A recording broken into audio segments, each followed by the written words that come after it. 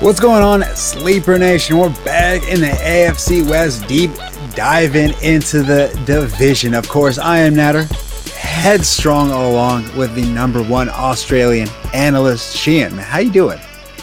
I'm good, man, but I got to say, I got a bit offended watching an old episode of How I Met Your Mother while I was waiting for the recording to start tonight. There's a guy on there, and he's made out to be a massive nerd because he was in 5 fantasy leagues. And I got to say, I felt A, seen, as the kids say, but B, hashtag cancel How I Met Your Mother. I'm not putting up with that sort of vilification from a show that's frankly pretty outdated in this day and age. It's outdated. I might have to say overrated as well. Honestly, I watched the first season and then the last couple of episodes just so I know how it ended.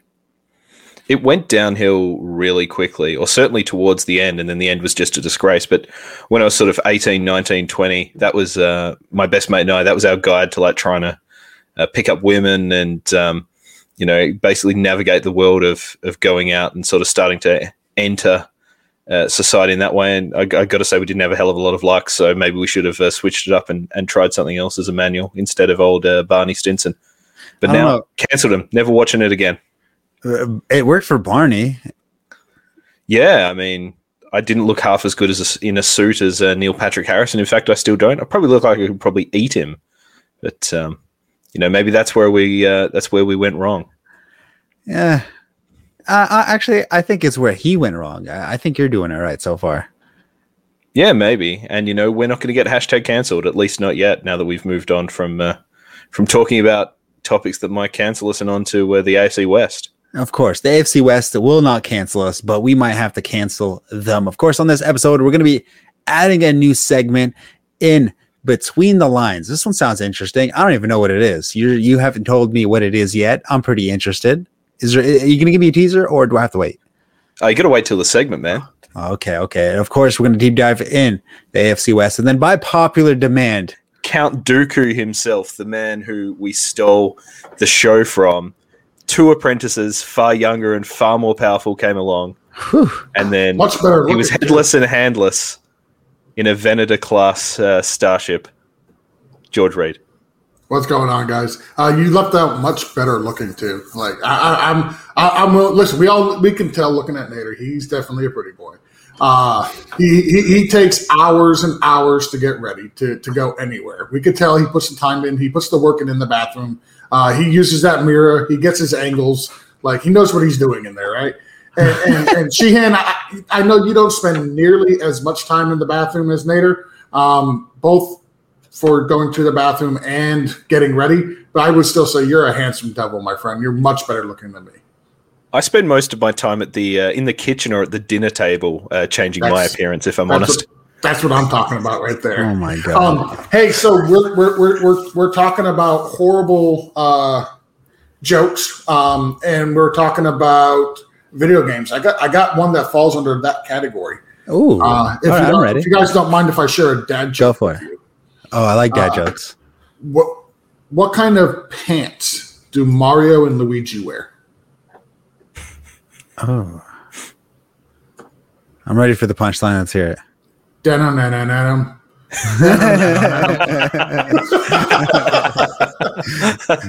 That's a stupid dad joke for the day, like guys. That's all I got. That's all I'm bringing. I like that one. Man, you guys are over here gassing me up, and I can't even get a text back. Oh my god, that's terrible.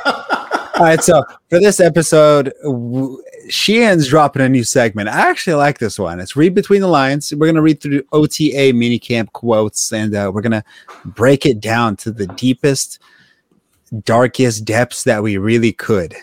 And that's exciting to me. And then, of course, we're going to break down the AFC West or the AFC South, depending on which way Sheehan properly types the Word document. That's is the new West, man. That's what they say. Southwest Airlines looks like they were ahead of the curve before any of us. And then, of course, wise words of wisdom. We can't forget that one. I don't even know the reception on that one. People might be hating it and unsubscribing for our channel, but hey, we're still out here giving some words of wisdom. Love it, man. That's what it's all about. Give the people what they maybe want or perhaps turn off when they hear. Oh well, it entertains me, so I guess that's all that really matters. But hey, Sheehan, bring us the. Go ahead, George. I was gonna say when I used to host this show, I would just say download, don't listen. So as long as you're still downloading, I really don't care if you listen or not. That's fair. Yeah, it works for me. That's fair. I could get with that. Now let's get some between the lines.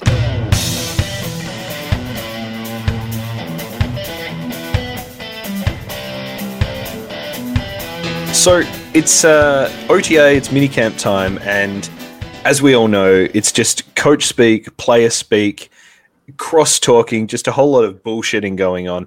Everyone's in the shape of their life. Everyone's in the form of their life. Everyone's training the house down. Everyone is a late-round sleeper. But what I want you to fine gentlemen to do is cut through all that bullshit from some of the names and faces in the league and tell me what they're actually trying to say. So I will read out the quote. I'll throw it to you to tell me what they're actually saying. So we're going to start off, first of all, with a quote from New York Giants head coach Joe Judge. When you watch us practice and you watch Evan Engram on the field, no one empties the tank like this guy. I mean, this guy goes hard every day, and we've got to tell him to tone it down more than pick up his pace. Nada, what's he saying? He's saying by halftime, Evan Engram will be tired and unable to perform. Yeah, looks like he just dropped down on my tight end rankings. I think we saw what happened when Lamar Jackson emptied the tank at halftime last year, and he came back and played well. So maybe there'll be some of that. What do you reckon, George? So what I took away from this is Evan Engram is working extremely hard this offseason. He's giving it his all. He's giving it his 100% because he knows at the end of the year, if he does not perform, he will not be back with the Giants. Well, it is a contract year, correct? I believe it is. Okay. Yeah, therefore, he's going to have that phenomenal year. He's going to get paid, and then we'll never hear from him ever again. All he has to do is learn how to catch. It's not hard. It's not a hard skill. Just learn to catch the ball. Well, the amount of times it's went through his hands and hit him in the face, it might be kind of hard. I guess we'll see. If no one goes harder than Evan Engram, the hard man. Maybe we have a new nickname. The hard man. The hard man. Hard hands, hard everything. Okay. Right. Bengals head coach Zach Taylor said, having Joe Mixon on the field makes us better. At the same time, you don't need him on the field for 75 snaps. What do you reckon, George? So what I took away from this is the Bengals want Joe Mixon on the field for every play. They want him on the field first down. They want him on the field second down. They want him on the field third down. But they're not going to get 75 snaps a game. They're not going to get 75 offensive plays a game. So they won't need him on the field for that many snaps because the offense is just not going to give it to him. Nice. Well, you Nada? Looks like the Bengals just don't want to be a good team. If they, if Joe Mixon makes us better, but he's not supposed to be on the field, then looks like they're not going to be better. So if I'm being honest, I think it's more they don't want to overwork him because of his injury history. But I still like my answer of they're not going to play 75 offensive snaps a game. I like it. I totally agree. Yeah, I think I want to see him. I want to see him get about 30 touches per game. A week? Per game, 30 touches. Yeah. And then he'll get injured about 4 weeks into the season. Hey. Don't remind me of the negatives. I want to hear the positives. This is OTAs. There's no negatives allowed. We've got one of your favorites here, Nada. So you want him to touch the ball 540 times is what I heard, Nader. Yeah. As long as he's touching the ball and nothing else, That'll be fine. Draft Joe Mixon. That's what I'm hearing. 101 he's getting it that often. That's fair. One of your favorites here, Nada. Jaguars OC Darrell Bevel wants Laviska Shenault to develop as a pure wide receiver. Tell me what you think. I mean, I do too, but that's not going to happen. So I'm ignored. Like if that was a text message, left on red. That's basically me. Are you, George? So I take away from this that Laviska is more of a gadget player than as a pure wide receiver. And Darrell Bevell would like to see him be able to play the wide receiver position as a wide receiver, not just as a gadget player. So I guess he's going to have to work on being able to learn to run routes, which was something he kind of struggled with last year, to be honest. I took it to mean that, he is a gadget player, and what they're going to do instead of having Shenault as a gadget player is they're going to try and turn a running back into a gadget player with ETN and end up with a first-round gadget player and a mid-round wide receiver who could be doing more and perhaps a running back who's not being used effectively. So good to see that the Jags are really turning it around. And we've got as well here Texans OC Tim Kelly. Going back and looking at it, I've got to do a good job calling more runs and letting our backs and our line get into a rhythm and get into a groove as far as how that game being played out up front. That doesn't even make sense. Each year you go into the off-season looking at different schematic ways and personnel ways you can improve, and we feel like we've done that. Is this a man who's looked at his own roster? Of course it is. So what I took away from this is 3 simple words for the Houston Texans this year. Establish the run. And that makes perfect sense when you look at the fact that they've got Rex Burkhead, Dontrell Hilliard, Buddy Howell, Mark Ingram, David Johnson, Philip Lindsay, CJ Prosise, Scotty Phillips. Like, they've got all these running backs. So they're going to use every single one of them to help establish the run. It's going to be lambs to the slaughter. Listen, look at the alternative. Tyrod Taylor, Davis Mills, and Jeff Driscoll. Do you want them throwing the ball? No. Establish the run. That's why you brought in 100 running backs. Yeah, but in order to establish the run, you need a defense. They don't have a defense. Stop. You're looking at this team as if it's possibly going to win a game this year. It's not winning any games this year. So why even bother? Just run the ball, let the clock continue to tick down, and you can get off the field and go home a lot quicker. That's actually genius. At that point, like, why even show up? Well, you got to show up, right? You're still going to get paid. But yeah, establish the run. And instead of the game taking 2.5 hours, we could shave 20 minutes off just by not dropping any balls and stopping the clock. So we're not going to call any timeouts. We're not going to challenge anything. We're going to establish the run. I don't care if we're down 40-0. The run shall be established. And we'll go home. Perfect. Yeah, how much time could you really get away with if you're going 3 and out every drive, running the ball every single play? I don't think they'll go out 3 and out every play or every down. They'll get a couple of first downs mixed in there. It'll speed up the pace of the game for sure. That's fair. And then you think about it on the flip side, like if you're playing the Texans and you're up 27-3.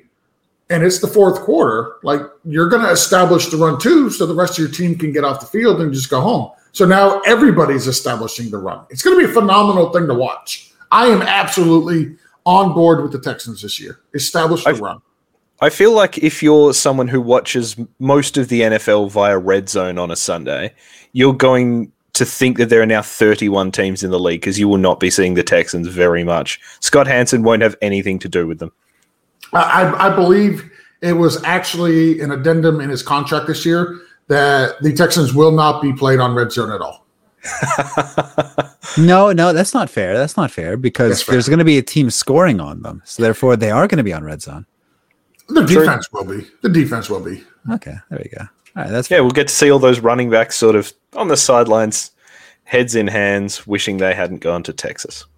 They're going to be like the running backs, like the third and fourth string running back on the opposing teams, like, man, if I'd have gone to Texas, I could have got some play this year because they're running 7-8 running backs out every week.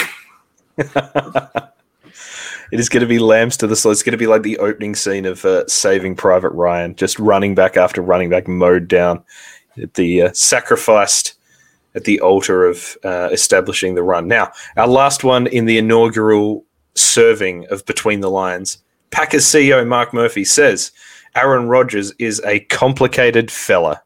What do you reckon, Nada? I mean, yeah. He kind of nailed it on the head. He's pretty complicated. isn't he? I mean, it's. I don't even know. Like, it could be extremely straightforward to make Aaron Rodgers happy. Like, get him a receiver, And get him some- answer in the form of a question. and it's not in the form of, oh man, shoot, how do you make Aaron Rodgers happy? Well, I think it's too late for that.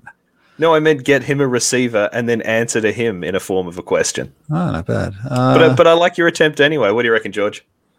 So I think. So I used to work in a jail, okay, and inmates used to use slang all the time. So do you drop the soap? I worked there. I didn't actually live there. Oh, okay.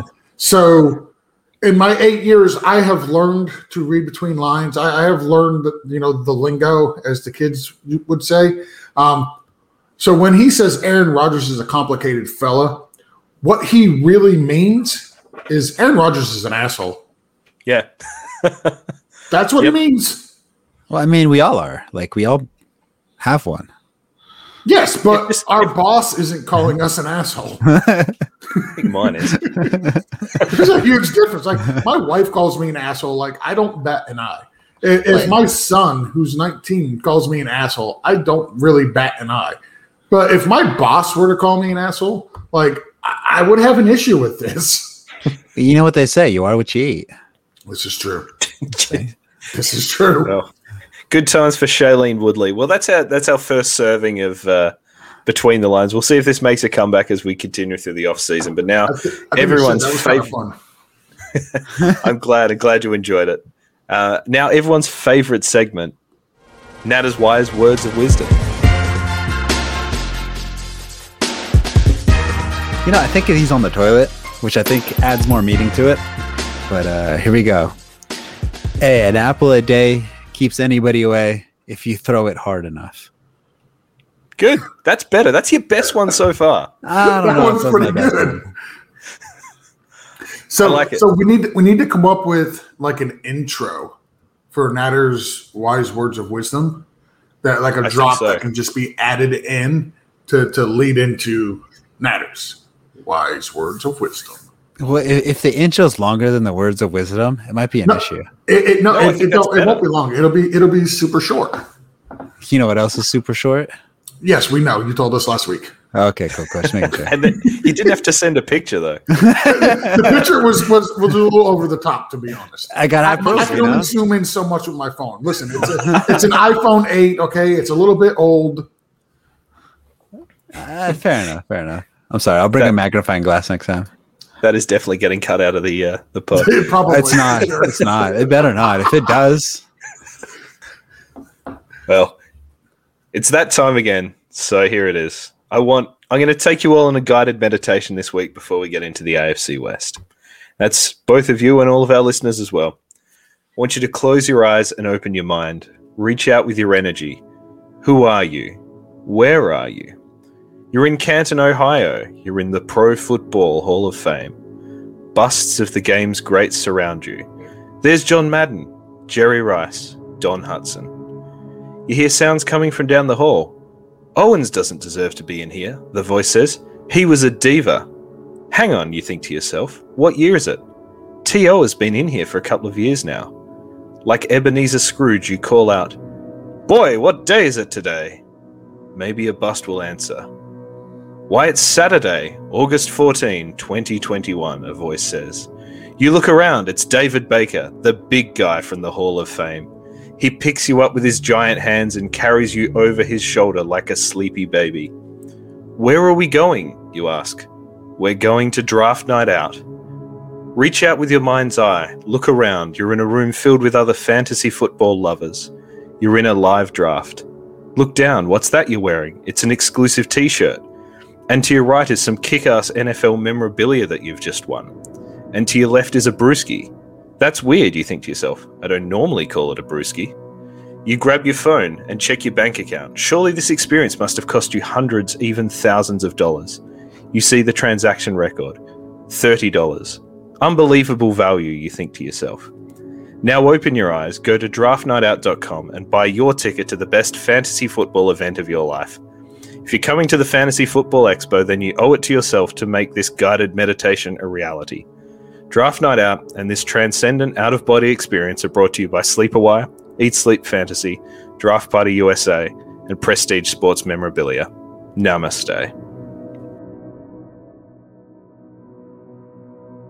We got the AFC West. We're deep diving. Of course, we got the Denver Broncos. We got the LA Chargers. Yeah, LA. We got the Las Vegas Raiders. You heard me correct. And of course, the Kansas City Chiefs are reigning losers of the Super Bowl. Yeah, that felt good to say. So let's start off with the Broncos, where Aaron Rodgers potentially may or may not be playing. You know, we've discussed this plenty of times. I'm going to go with no because he's going to be on the Raiders.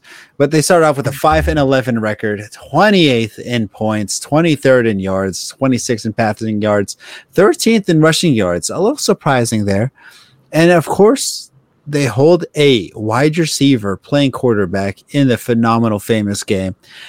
Melvin Gordon led the team in rushing, almost 1,000 yards of him, 14 yards short, 9 TDs.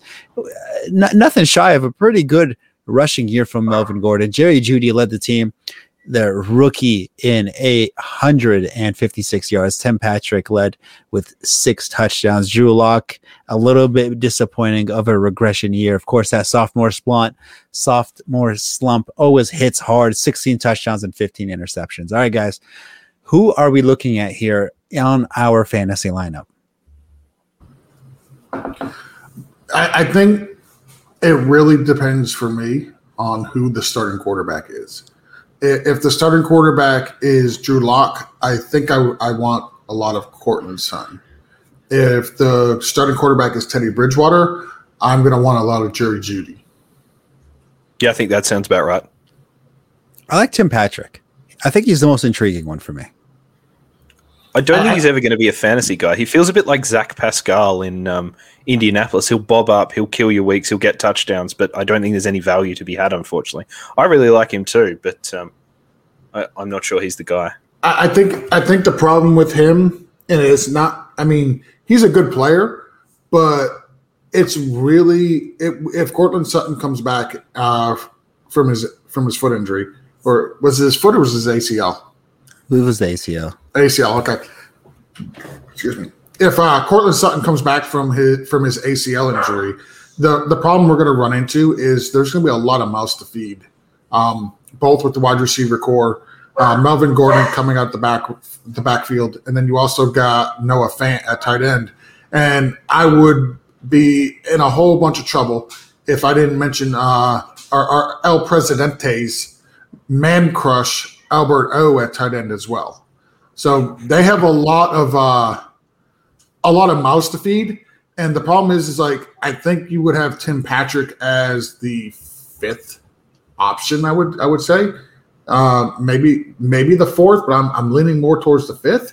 And neither Teddy Bridgewater or definitely Drew Lock can sustain any type of consistent fantasy value with somebody who's that option that late. So unless it's like a super, super deep dynasty league, or you're starting like 3 wide receivers and 4 flexes, I can't see starting Tim Patrick on any type of a consistent basis.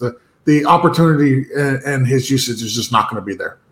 So Bridgewater was able to support 3 wide receivers on Carolina last year. I mean, if we assume that he's able to do that again, which is a big if, it would be Jerry Jeudy, Sutton, and then Noah Fant. We'll count Noah Fant as a receiver. That'd probably leave Tim Patrick out of the out of the shelter home in the rain, crying like the baby he is. So if that is going to be the case, and that's a big if, that's already being very optimistic. I don't think he could do that again. I would probably like to have Jerry Jeudy as the main guy, especially in a redraft league.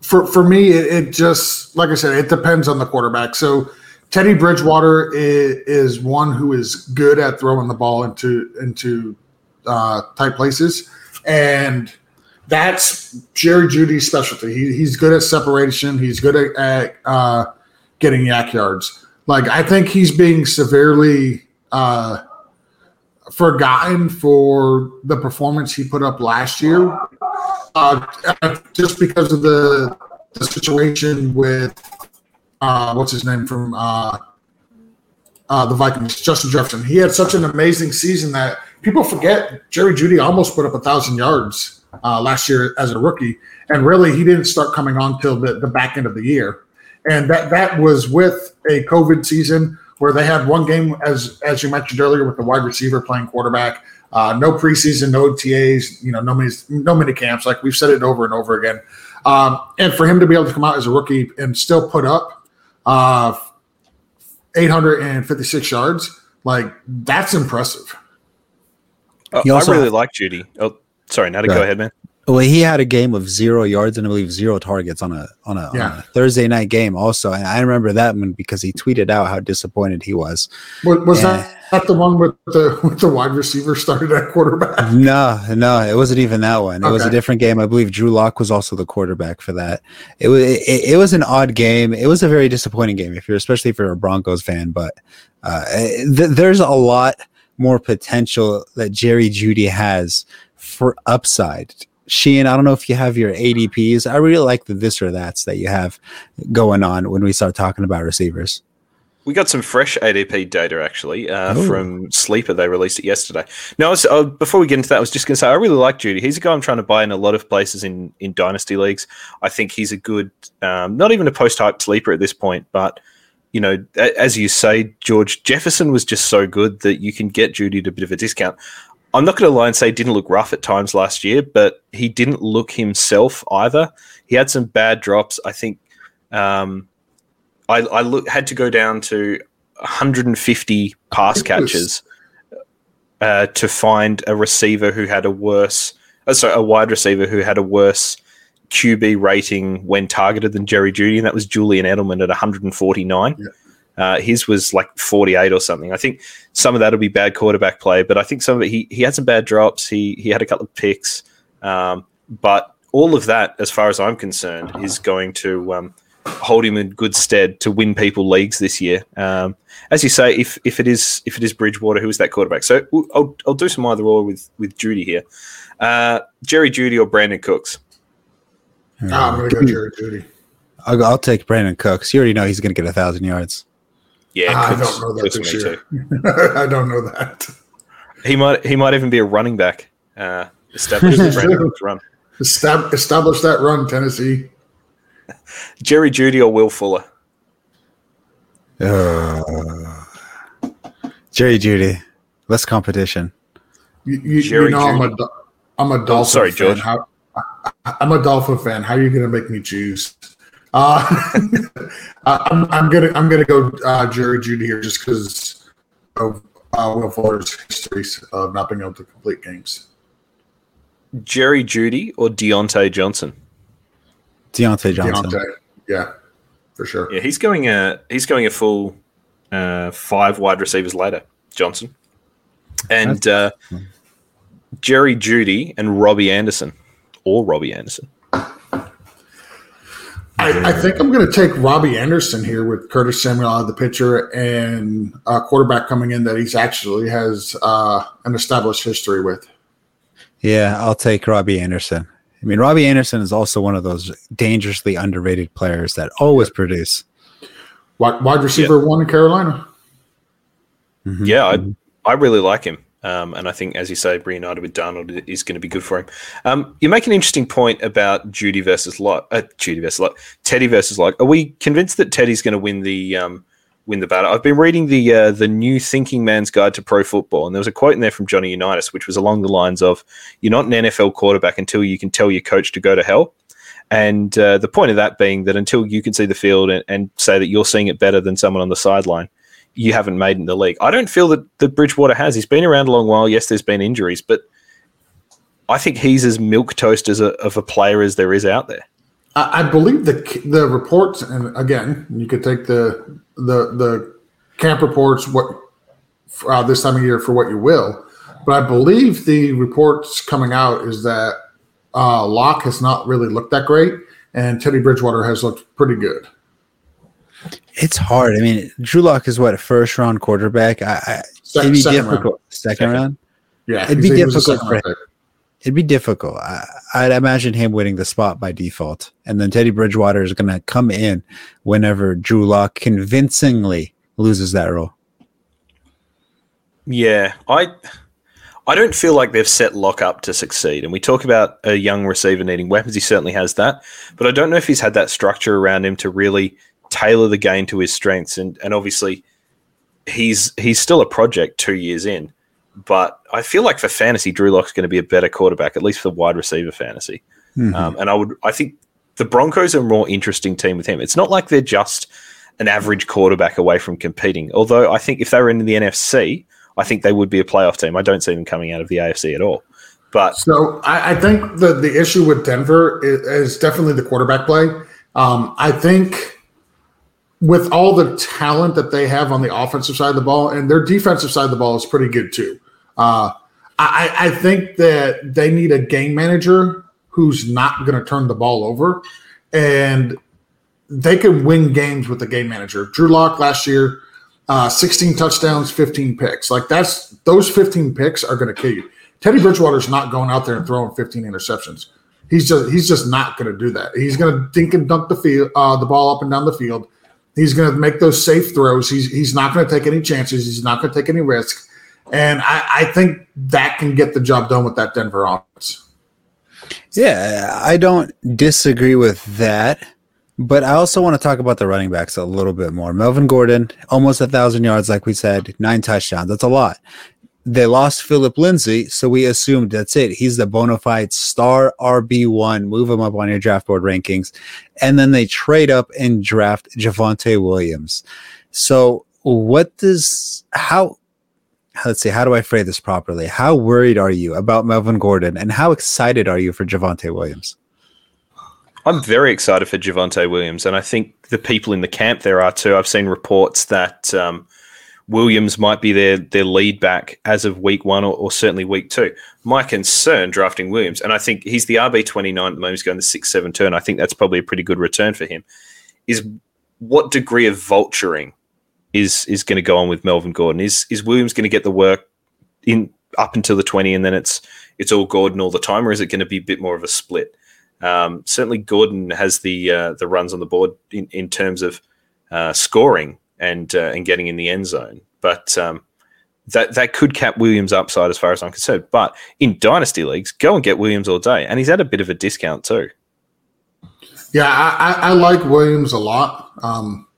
I know Melvin Gordon, he's still got a DUI hanging over his head. So there is a chance that he can be suspended to start the season. And if he does get suspended to start the season, if he gets like 2 games or something like that, it's going to be wheels up for Javonte.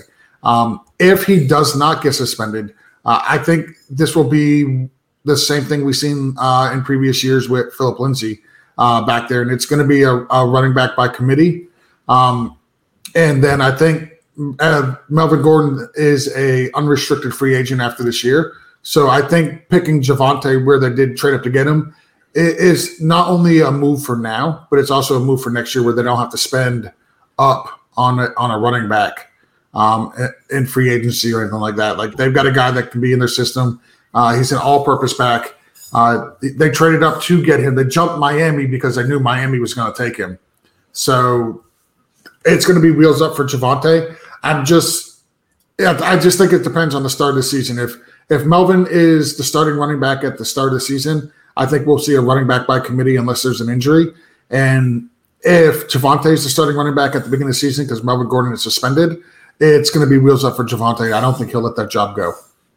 So Melvin Gordon, after a quick Google search, his DUI charge got dismissed. So unless the NFL decides to just hand him a suspension, correct, they don't have a legal reason to do so. Now they could do so. They did that with Ezekiel Elliott. So they don't need a legal reason to do it. Basically, the NFL needs to come out and say, hey, we're not going to suspend you for this, or we have no interest in this, and so far they haven't done it. Exactly. So same thing with Deshaun Watson. They haven't said anything about that. They're letting the legal process go on him, but there is a legal process with Deshaun Watson. Sorry, but I'm assuming Melvin Gordon's playing. I think I feel like they should have said something by now. DUIs, especially also with Josh Jacobs. I mean, he had I believe a DUI also where he crashed in an airport parking lot and got a couple decent stitches on his forehead. I'm not entirely sure on the quick story on that one, but that's also something to keep an eye on. When you have two RBs with DUIs or potential DUIs, one got dismissed. Not quite sure about the other. I'll have to do a quick search on that one. But I would assume the NFL tries to do something about it, but it's not looking that way right now. Now, Javonte Williams, you said, Sheehan, he's taken in the 6th or 7th turn. Melvin Gordon, do you know where he's going right now? He's the 5-6 turn. Williams is the RB29, Gordon the RB26. Between them are Leonard Fournette and Raheem Mostert. Any of those that you want? I mean, I like Raheem Mostert. Yep. But he's in the same situation as Melvin Gordon. The Niners traded up to pick up another RB also. So, I mean, it's not more comforting, but Melvin Gordon's in a better run offense, which is a little bit more comforting. Looking at this data, and it's been unfair because I know you guys can't see it, I think Javonte Williams is the last potential RB1 you can draft. After him, we're looking at Kenyon Drake, James Conner, Chase Edmonds, David Johnson, Rojo, Mike Davis. But Melvin Gordon going in the 5th round is phenomenal value in itself. I mean, he is not a bad running back. I will gladly take Melvin Gordon in the 5th round. Yeah, same here. The value is baked in for both Melvin Gordon and Javonte Williams. And I just want to say, I know we're not going to talk about the Falcons today, but put some respect on Mike Davis's name. Put some respect. He's fun. All right, so that's enough about the Broncos. I would be remiss to move on. I've mentioned this on the pod before, but it'd be remiss. Undrafted free agent, punter Max Duffy from my hometown of Perth. Used to play in the AFL for my favourite team, the mighty Fremantle Dockers. And actually, I used to play cricket alongside him and his brother way back when. And even then, I mean, most of the cricketing world, certainly at amateur level, look a lot like me. And you could just tell that this guy was a next-level athlete.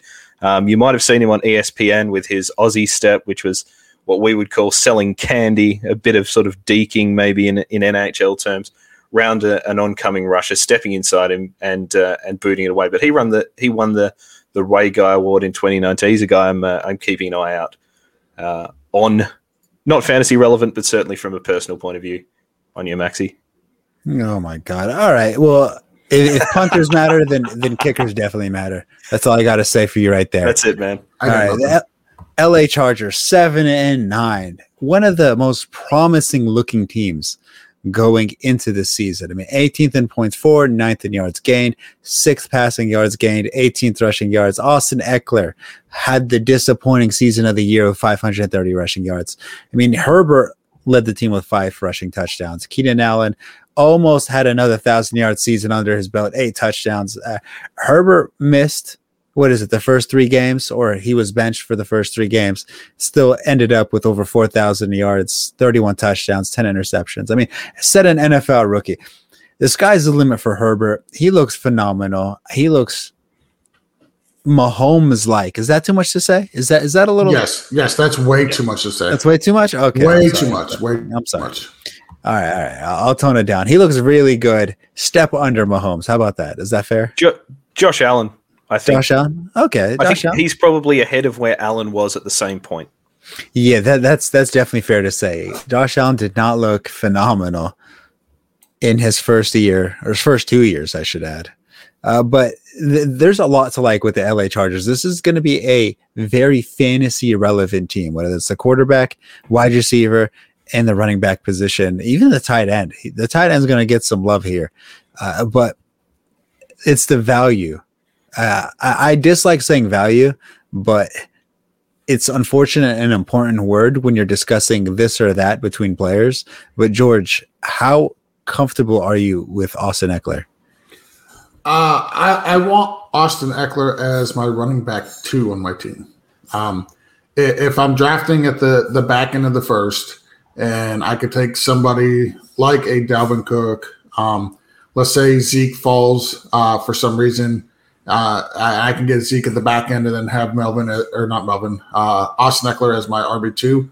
Like, I'm thrilled about that. I do not want Austin Eckler to lead the backfield of my team. I just don't. He burnt me last year between him and Miles Sanders in one league. So I want to steer clear.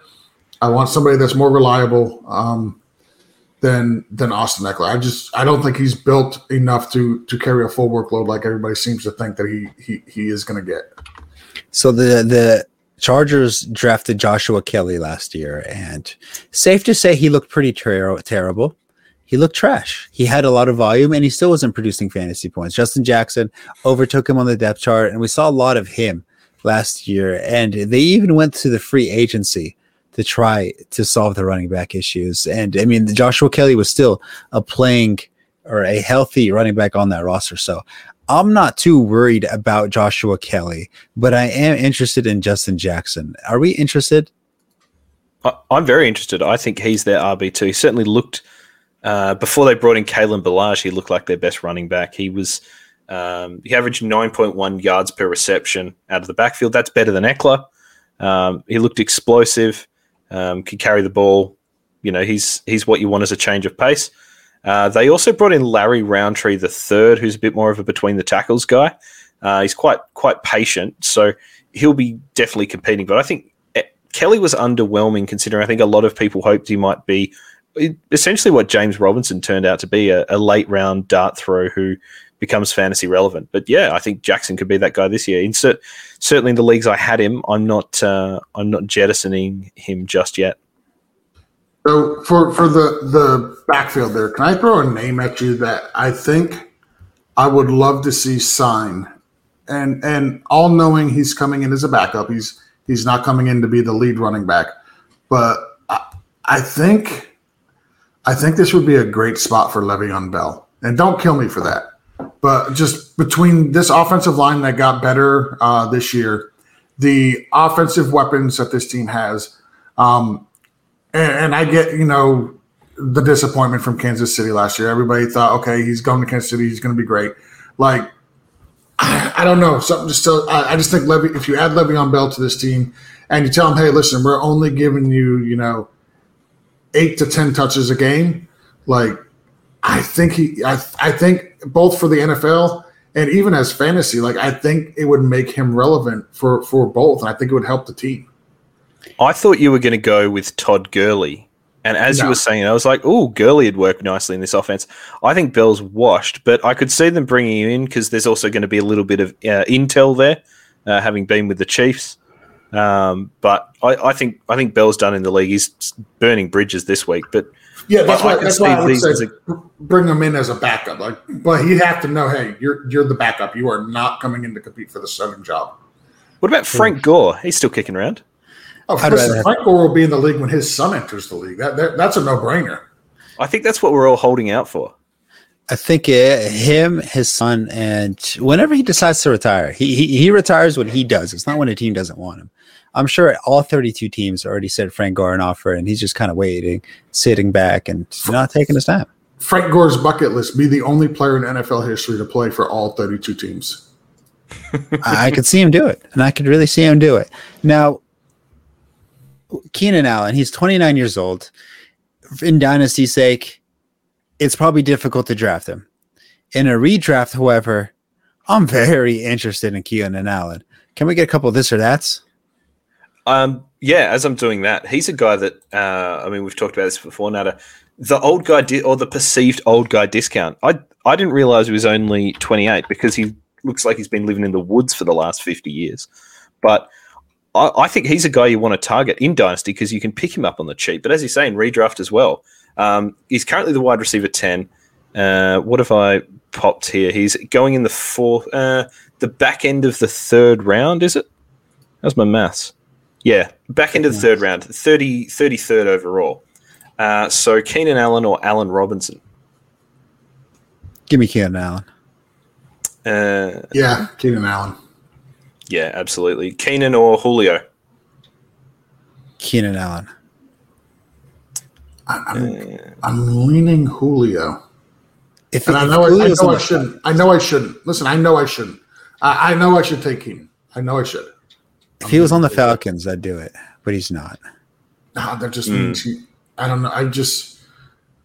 I think that offense in Tennessee is going to surprise a lot of people. I know we talked about it at length last week. And if you didn't hear us talk about it at length last week, go back in the archives and check out last week's show that we did with Ryan McDowell. But, God,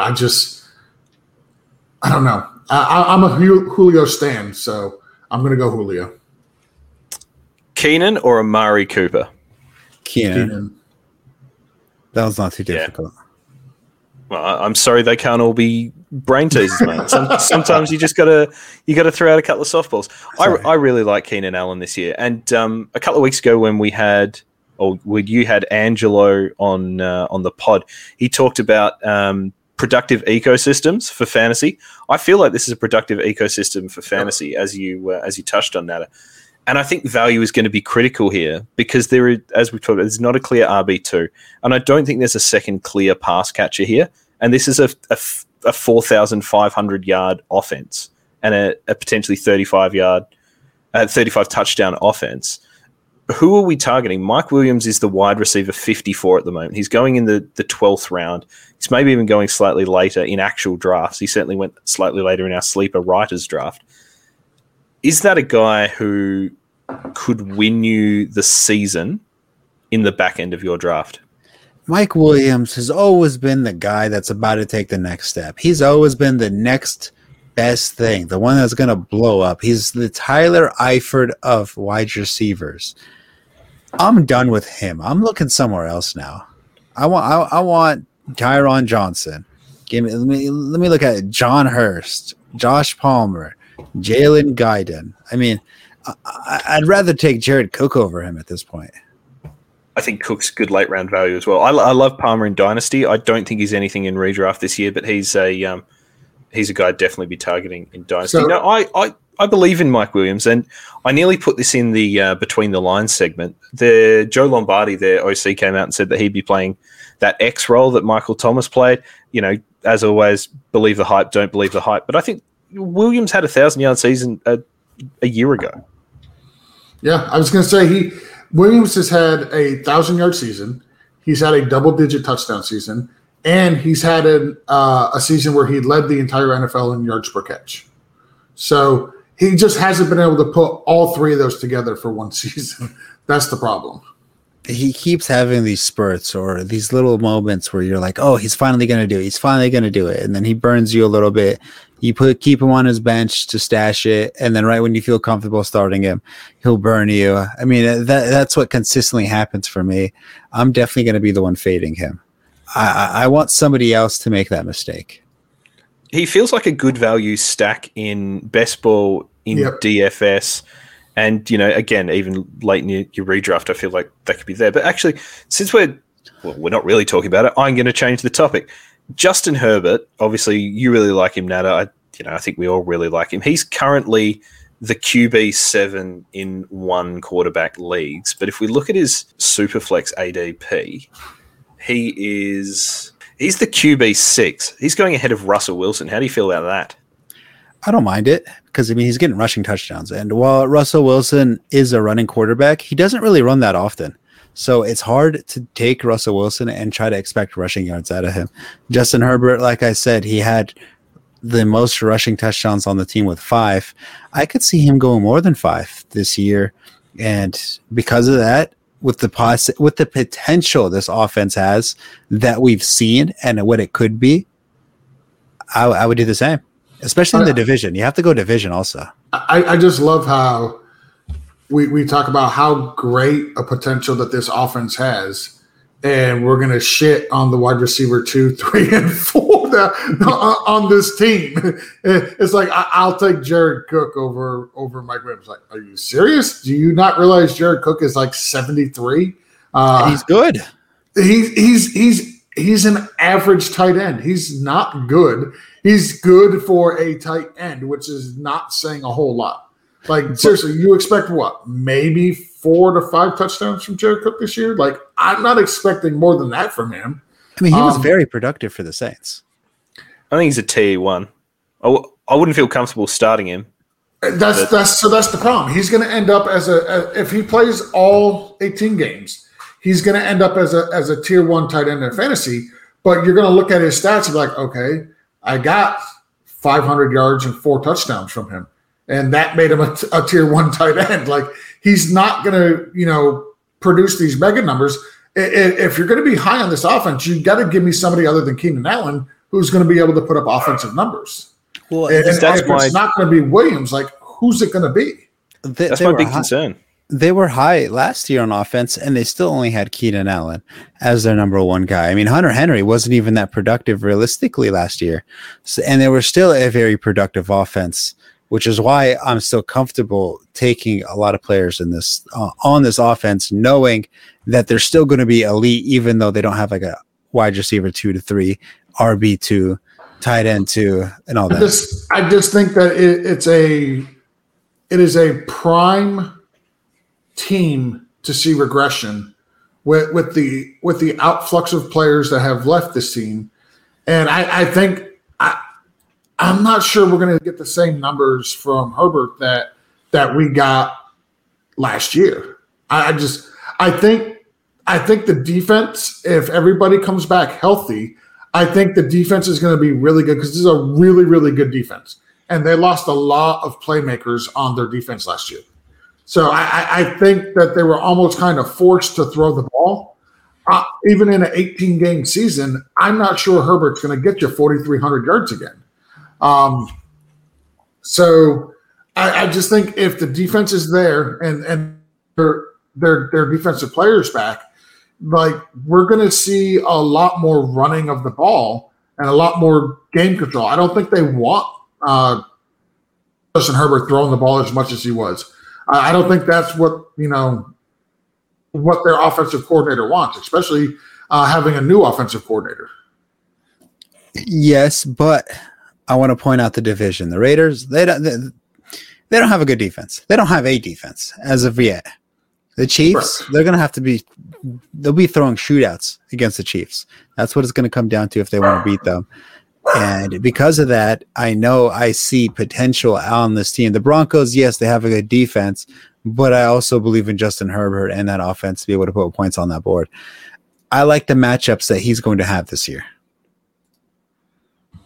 I mean, I don't know. I just think if Russell Wilson is being taken after Herbert, I think, listen, and I understand the struggles and the story of 2 seasons that you get with Russell Wilson. But I would love to play a game of Herbert versus or this and that, whatever we're going to call it, and see who I would actually take over Herbert. Because I'm sure there's a bunch of guys coming after him I would absolutely take. Herbert's in a weird position for this and that. He's like, there's a real gap between, particularly in Superflex, people who would take a QB first round, I suppose, or QB first off the board, and then people who are taking other positions. Yep. So as I say, this or that is Russell Wilson. They're going immediately after each other. Yeah, now I would take Wilson over Herbert. And then ahead of him, you're looking at Dak, Jackson, Kyler Murray, Allen, and Mahomes, who you're all taking ahead of Herbert. Of course. So it's coming down to Aaron Rodgers, who is, nearly if he's around with the and a half later. If he's with the Packers, I think the reason why Aaron Rodgers is so far behind is because of the uncertainty if he's going to be playing in Green Bay or not. If we knew for certain that Rodgers was playing this year, I think he'd be way ahead of Justin Herbert. Here's 2 intriguing ones, I suppose, who are going a little bit later. Joe Burrow. No. I'm all in on Joe Burrow. That is a horrible defense. That defense is absolutely garbage, and all they've done was add offensive weapons. I'm all in on Herbert. He was throwing the ball 40-plus times a game last year before he got injured, and I don't like to assume injury, so I would take Herbert above him. I'll tell you who I would take above him. How's that? I would take Herbert above him. I would take Tannehill above him. Let me see. What about Jalen Hurts? There's a higher rushing upside, but obviously a capped passing offense. That one's very close. I think I would lean away from Hurts. So I think there I would go with Herbert. I'm avoiding Herbert. I think he's all high. He's the 6th overall in Dynasty Superflex startup at the moment. In Dynasty, that makes sense just because you get to keep him his whole career, right? So I think that makes sense in a Dynasty startup. In a redraft, I'm going to fade Herbert. I'll take a quarterback. I'll take Matt Stafford over him. Whew. All right. Spicy.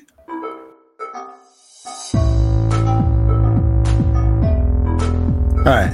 That's enough LA Chargers talk. Let's move on from them. We got a lot to discuss, and we've kind of been on this conversation for a pretty decent amount of time. So the Las Vegas Raiders, we just talked about Josh Jacobs. Since we're on the Raiders now, I'll give a quick update. He's not going to be charged with a DUI, so he's probably in the clear also. Yes, he's going to look a little stupid with the stitches on his face, but I'm sure he can get over that with the amount of paychecks he's going to be getting. But they finished 8-8, finished 10th in scoring, 8th in yards gained, 7th in passing, 14th in rushing.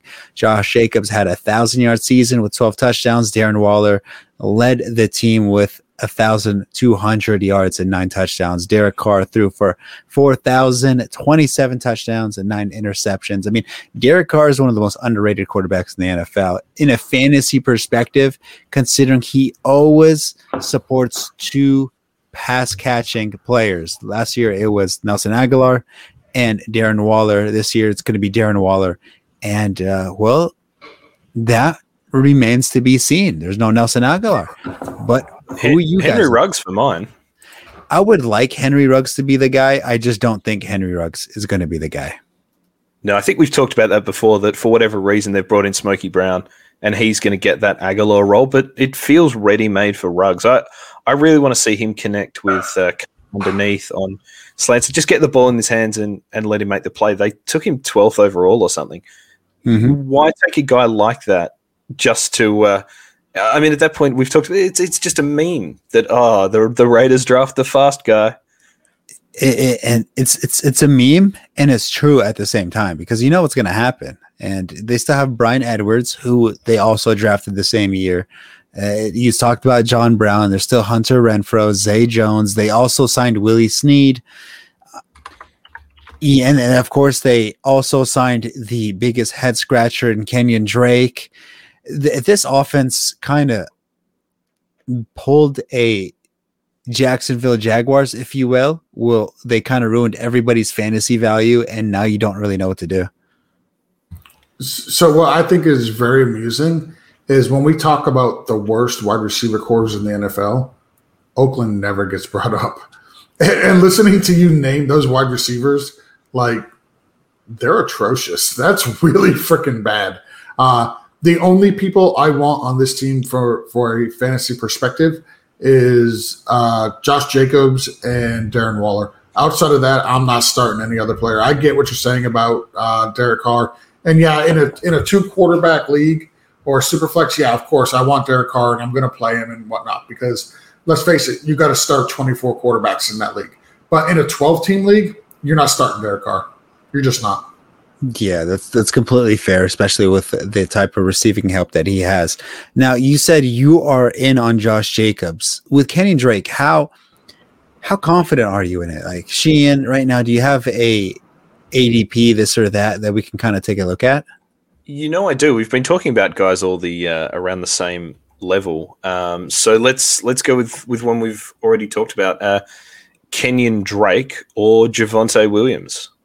Javonte. That's not close. Yeah, Javonte. He has more upside. Yeah, they're going consecutive picks at the moment. Kenyon Drake or his old stable buddy, Chase Edmonds. Chase Edmonds. Actually? Yeah, I think I want Chase. Yeah, I'll go Chase. I'm interested to see what they do with Drake. I mean, Gruden's talked about him playing this Joker role. I don't know if that's similar to what Urban Meyer has in mind for ETN, or whether it's just him being like, yeah, Vegas, it's the Joker, or whether he's sort of a 3-edgy, 5-me edgelord, just still high on Joaquin Phoenix or what. But I think Drake is going to offer absolutely nothing in fantasy this year. I'll be staying away from another either or Kenyon Drake or Damian Harris. Damian Harris. Yeah, give me Damian Harris. Now, what about Josh Jacobs? I mean, if you think Kenyon Drake is not going to be productive, that means you think Josh Jacobs is still going to be the bona fide RB1. Correct. Okay. I think he's too. And if nothing else, he'll lose snaps up the field, but I still think inside 20, he's going to be their go-to guy. I mean, Drake was the worst running back inside 20 in the league last year. What I like about Josh Jacobs is he's somebody that you're going to get at a running back 2 value. Nobody's taking him this year inside the top 12, at least not in mock drafts that I've done or drafts that I've seen. He's coming with a huge discount because of Drake. And for my fantasy team, I absolutely on board with that. I think part of it's Drake, but I think he also let a lot of people down last year. He looked primed to really be a rolled gold top 6 RB after his rookie season and just never hit those heights. So we'll do some either or here, and I'm going to give you 5 names. They're all running backs. They're going consecutive picks, 27th, 28th, 29th, 30th, 31st overall. Antonio Gibson, Najee Harris, Miles Sanders, Josh Jacobs, Clyde Edwards-Helaire. So I'll take Clyde over him. I'll take Clyde over him. Najee Harris. Ooh. I'll take Najee Harris over him. Yep, I'll do Najee. Okay, I won't take him over Gibson. I'll take Josh Jacobs. And there's one more? I think I'd take Gibson over him. Okay. Colonel Sanders was the other one. Yeah, no, give me Jacobs over Sanders. Well, Sanders. Okay, so what pick was this one that we're talking about? 31st? So this is the late second round? Mid-third. Mid-third. So if I already took a RB and I'm very comfortable with that RB, say I get like a Nick Chubb, or if I get a Kamara or Derrick Henry or, a top tier RB, I'll go Miles Sanders because he has more upside and Josh Jacobs is a little bit safer. Yeah, makes sense. Makes sense. Okay, there we go. What about Chris Carson? He's going a few picks later. I like Chris Carson. I'll take Jacobs over Carson. I would take Jacobs over too. Yeah, Chris Carson, he's nice. And with the decline, I shouldn't say decline, but with how Russell Wilson kind of fell off a cliff a little bit towards the end of the season, I think that's going to allow the Seahawks to kind of justify running the ball a whole lot more than how the wannabe MVP Russell Wilson would like. Establish the run, said Establish the run. One of the things that jumped out to me when I was doing the prep for this episode was that we're looking at a division with 3 rebuilt offensive lines in Kansas City, Las Vegas, and the Chargers there. And we've got Eckler, Jacobs, and CEH. Which of them do you reckon is going to be benefited most, and which of them do you think is going to be impacted most by those changing faces on the O-line?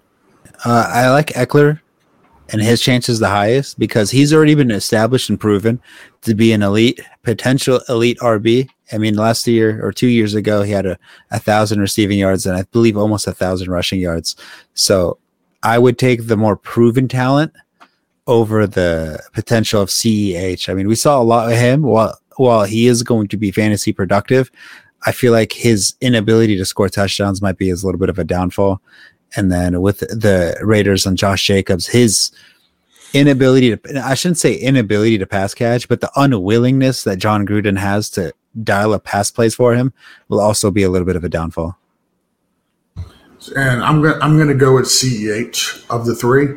And the reason why is because Eckler is going to be a focal point of the offense.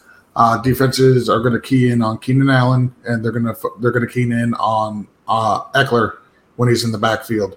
Where when you look at the Chiefs, you've got Mahomes, you've got Kelsey, you've got Hill. If they put Hardman out there, you got another burner that's on the field that you have to pay attention to.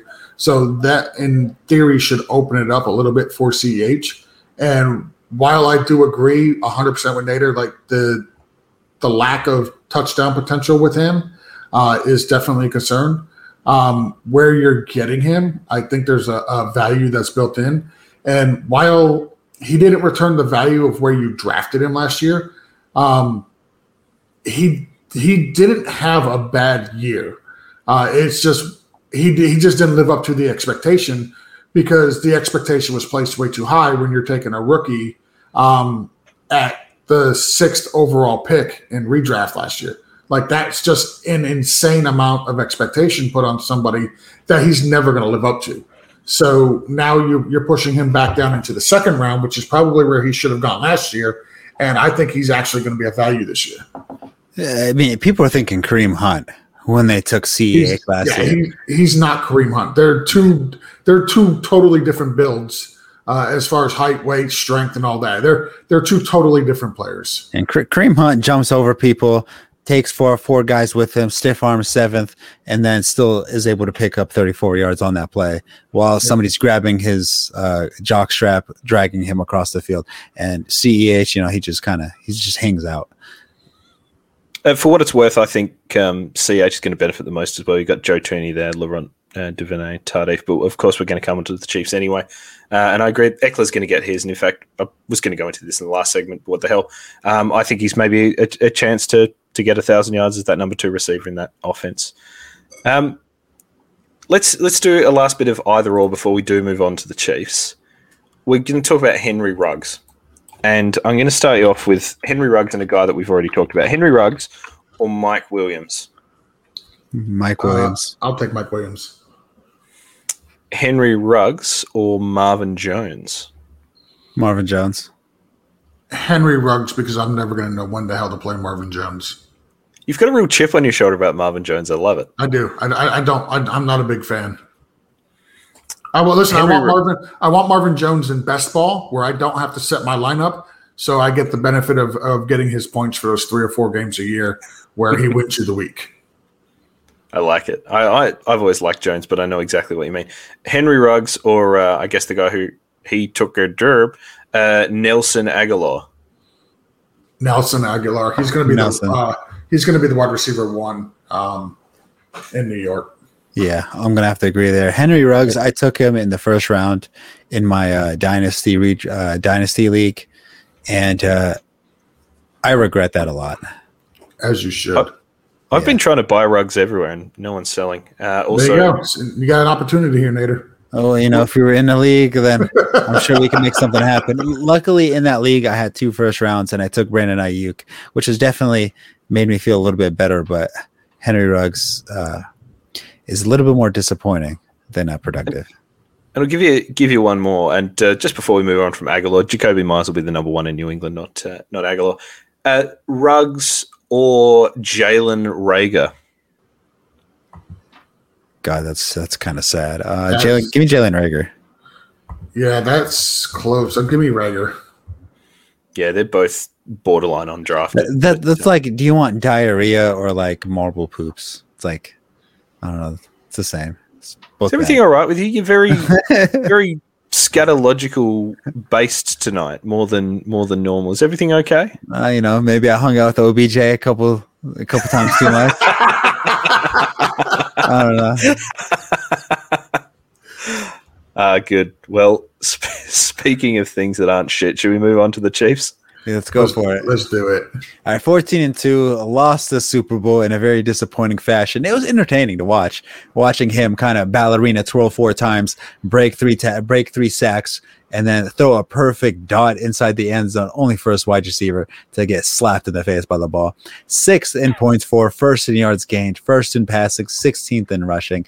That's thanks to Clyde Edwards-Helaire, leading rusher with 800 yards and 4 touchdowns. That's a big yikes. Travis Kelce, leading receiver, 1,400 yards. Tyreek Hill had 15 touchdowns. Patrick Mahomes, almost 5,000 yards, 38 interceptions and 38 touchdowns with 6 interceptions. I mean, those are elite numbers all around the board if you subtract Clyde Edwards-Helaire stats, but I don't think he does better. Like, I don't know. Like, so much went well for the Chiefs in order to support a running back, and he wasn't able to do it.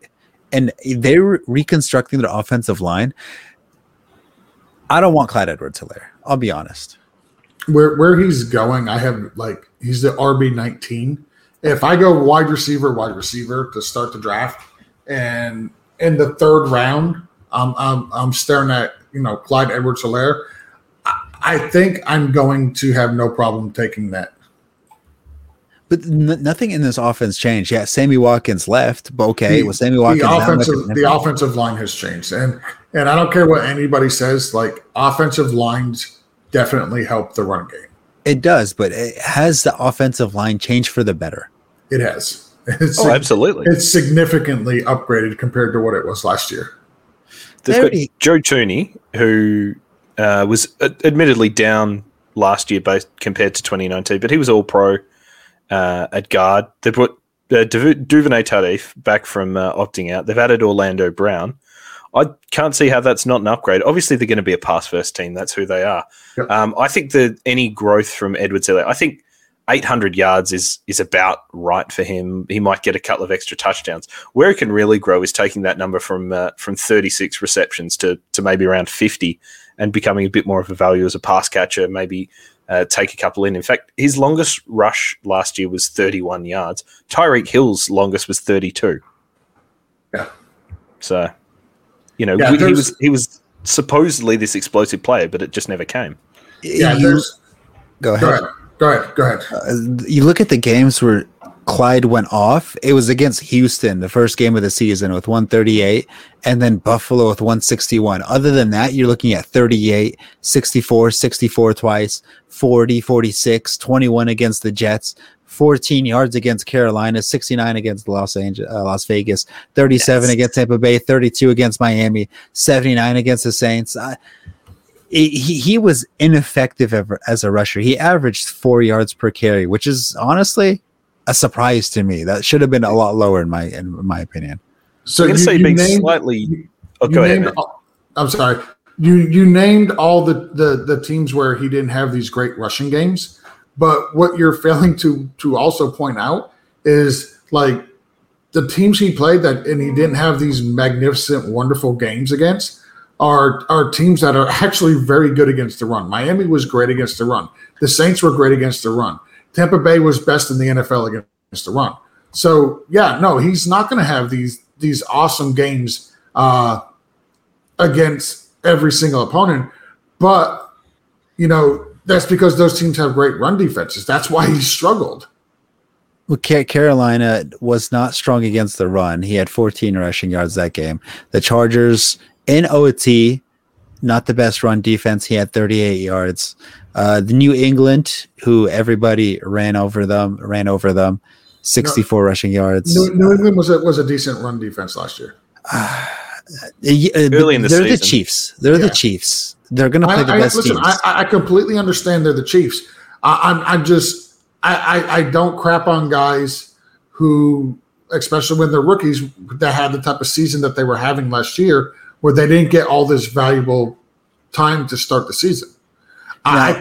I think there's absolutely opportunity for him to improve, and I think with an upgraded offensive line, that's exactly what we're going to see. Now they're also getting players back from like Darrell Williams, I believe. Who opted out? He's in Chicago. Damian Williams, he's coming back, and now they have Jerick McKinnon. They cut him. He's in Chicago. Who?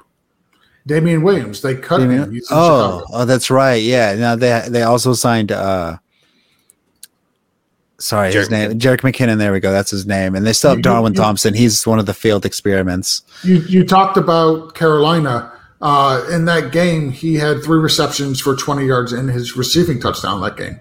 So he did not kill your fantasy team that week. Yes, that's more luck than confidence. The touchdown is correct, but the fact that he's still involved in the passing game, getting these receptions, he was targeted 5 times. Yeah, that's where I was heading with it as well. To go, you're looking at those rushing totals, but against Baltimore, 5 for 70, against the Chargers, 6 for 32. He's got a 3 for 40 in there. He's got a 5 for 59, and that's what I was saying. Is you want the games where he can't run. You want to see him involved in the passing game. What you want is him to be a solid floor player, and any ceiling's a bonus. And that's what I'm thinking. But I think, as you were saying, he was expected to be more than he was. Well, before we move on from Clyde, who to you is this year's Clyde Edwards-Helaire? Oh, that's a good one. I'm going to say it's going to be J.K. Dobbins. Okay. I think it's a guy, he's going too high. I'm not sure how involved in the passing game he's going to be, because we know Lamar really doesn't pass the ball a lot. And that's not a knock on him and not saying he can't pass the ball, but this is an extremely run-heavy team. And if you're telling me the quarterback's running for 1,000 yards, you're telling me, you're giving Gus Edwards the ball X amount of times a game, and you're committed to him as well.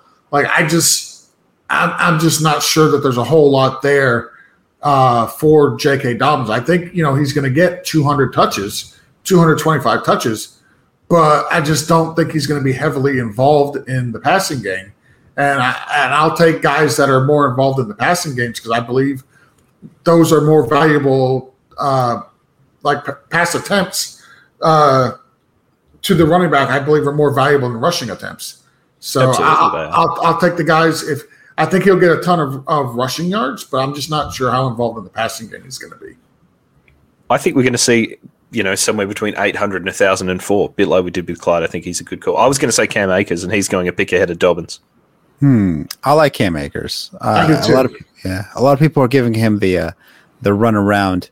It's tough to give a Sean McVay RB the runaround. I think Sean McVay deserves the respect for making RBs look very, very good.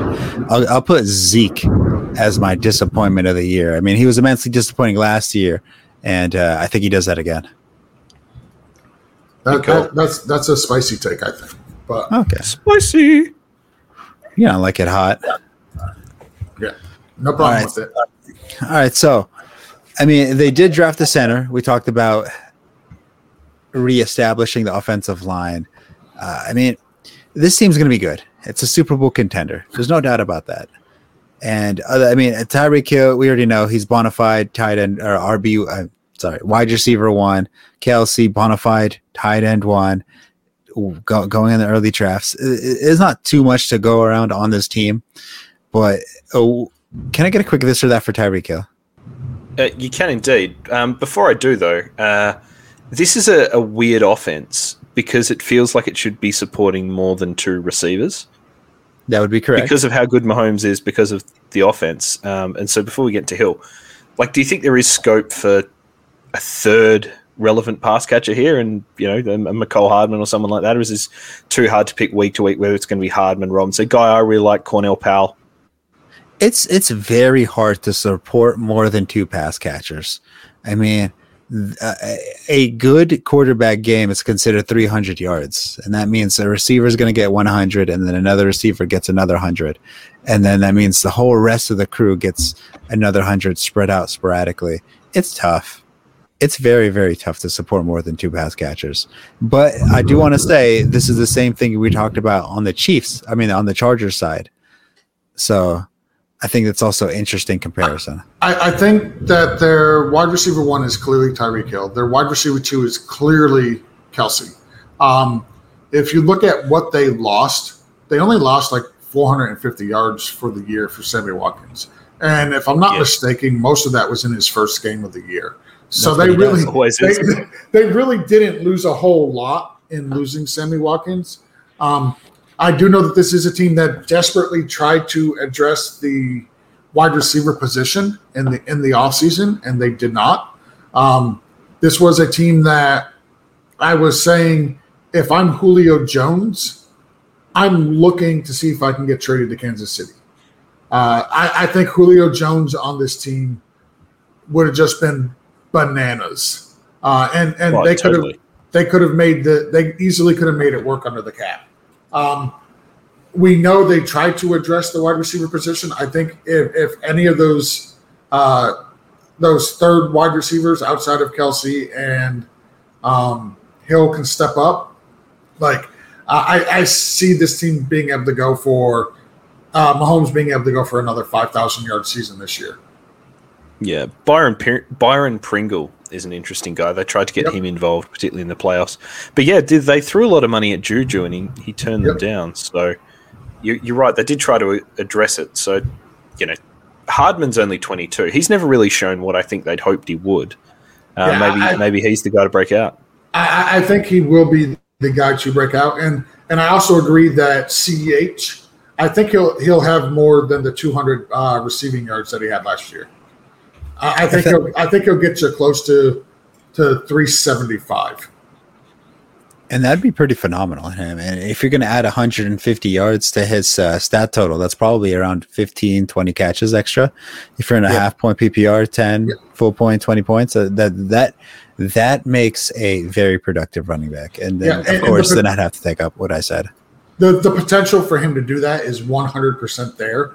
And it's not a unreasonable jump for him either. That's why. So last year, if you listened to any of the shows last year, you would know I was completely off CH. I wouldn't take him in any league. I was saying he's overdrafted. He's going to disappoint everybody who drafts him this year.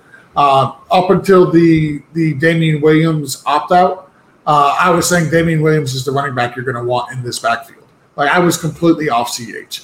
And now that I can get him in the third round, that's where his average draft position is. Like, I'm all on board because I know he can improve. I'm not going to pretend NFL players can't improve. He's going to improve. And if he can add another 150 yards, and let's say he ends the season with like 8 total touchdowns, you're not going to be disappointed, and you're going to be happy that you drafted him. Yeah. He was on pace, based on his averages and then again over the 17-game season, he's on pace to get 70 targets. And that's a pretty good workload as a running back. So, no, I like it. Let's do some either or with Hill. And this is going to be fairly – I love Tyreek Hill. I've been all in from the start. Other than his off-field behavior. I'll tell you about a trade I made to acquire Tyreek Hill go ahead. after we do this little segment. I see. Well, either or, the wide receiver 1 and 2, Hill or Adams? I'm going to go Hill. Hill, just because of the uncertainty. Yep. And this is, I suppose we're looking at, it's a different sort of either. Hill or Jonathan Taylor? Oof. Is this how you're kicking it off? I'm a Jonathan Taylor RB1 truther. So I'll take Tyreek Hill.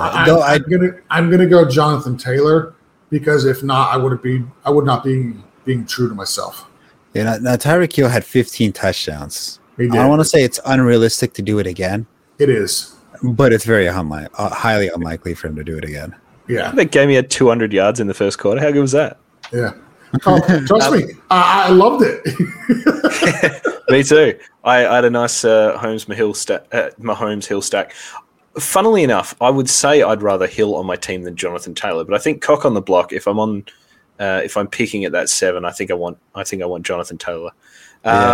Hill or Kelsey? Is it a tight end premium? No, just it's a Natter league. No other setting. Basic league. I'm gonna go Kelsey. Yeah, Kelsey, just because you can find wide receivers. Correct. It's the position. You can't really find tight ends. Yeah. You absolutely can find tight ends. You can't find good tight ends, all right? You're not going to find Kelsey-type tight ends. People you're afraid of to play against. Like Travis Kelce, I'm afraid to go against Travis Kelce. Yeah, I look at your team, and if you got Kelce in your tight end position, like I'm kind of nervous. Where if I look and you got Tyreek Hill and like I'm gonna throw Jared Cook under the bus here, and Jared Cook at your tight end, like I'm not that nervous. Okay. It's like seeing Young Hoku in the kicker spot on the guy you're playing against. You're a little nervous because he's an RB1. Yeah. And one more of these: Calvin the Riddler Ridley or Tyreek Hill. Oh, Tyreek Hill. That's not even close. Yeah, I mean, no disrespect to Calvin Ridley, and he's very close up there on the list, but he's not Tyreek Hill. Nope. Would you rather start with a running back and then come back for Calvin Ridley? Yes. I always say start with Tyreek Hill and come back for running back. Yeah. No, I'll take the running. Depending on the running back, I'll take the running back over the wide receiver. Yeah, every single time, just because of position scarcity with running backs too. Like to get a a true workhorse running back in the first round is there's not that easy. Where getting a team's wide receiver one that can put up not Tyreek Hill numbers per se, but like close to, I'll take the running back in the first round.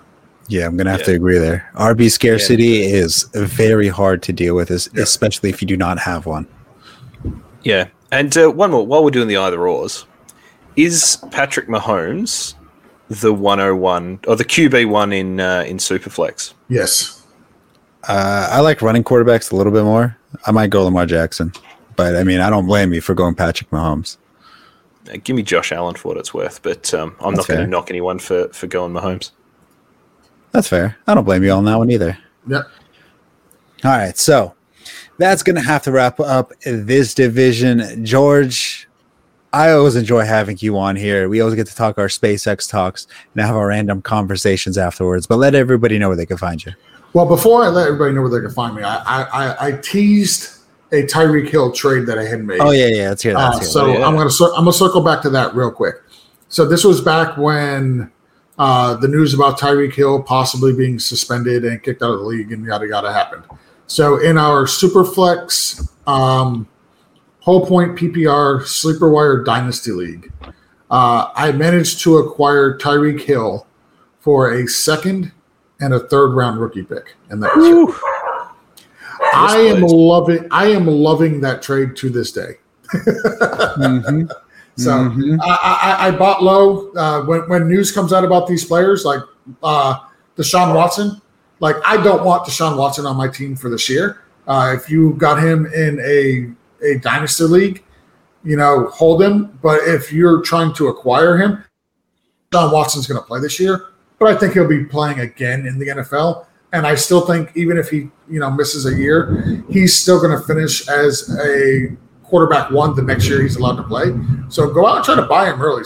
Buy him low. See what you can get for him. Yeah, you might not be able to live. You might not be able to live with yourself with your morality, but hey, your fantasy lineup might be pretty good. I'm always a fan of saying just because I have you on my fantasy team does not mean it's an endorsement of your character or your behavior. Basically, I just want to win my freaking fantasy league, and I don't care what you do off the field. That's not an endorsement of you being on my team. I just want to win. No, so basically the same attitude as 32 NFL head coaches and other teams. Yeah. Yep. Exactly. Fair enough. It's my endorsement, actually. I kind of take players I also like, and when you snap arms like that, that's a point extra in my book. But all right, so, George, let everybody know where they can find you. So you can find me on Twitter at BFTGPod. You can find me on the Sleeper app where I am at BFTGEO. And you can find me on the Instagram at BFTGPod, but I really don't use Instagram very often, so really don't look for me there. All right, Sheehan, how about you? And on Twitter, I'm at Sheehan Solo. That's SheehanSolo. And we're doing some divisional breakdowns as part of with our sleeper riders at the moment. We've just come out of a mock draft, which some of our riders will be writing up. So check me out on there. I'll be retweeting all of those. And if you haven't yet, read my Julio Jones reaction article. It might well be the best fantasy football article ever written. It was actually pretty good. I might have given it a little gander too. And with me and my 4th grade reading level, it's kind of nice. Now, of course, you could see me at Top Tier Tactics _ on Twitter, where I could ignore you in high definition. And of course, you want to go and follow the Sleeper Wire Show on Twitter, where you can see live updates on episodes, articles, and all that good stuff on that channel. But other than that, hey, good luck, everybody.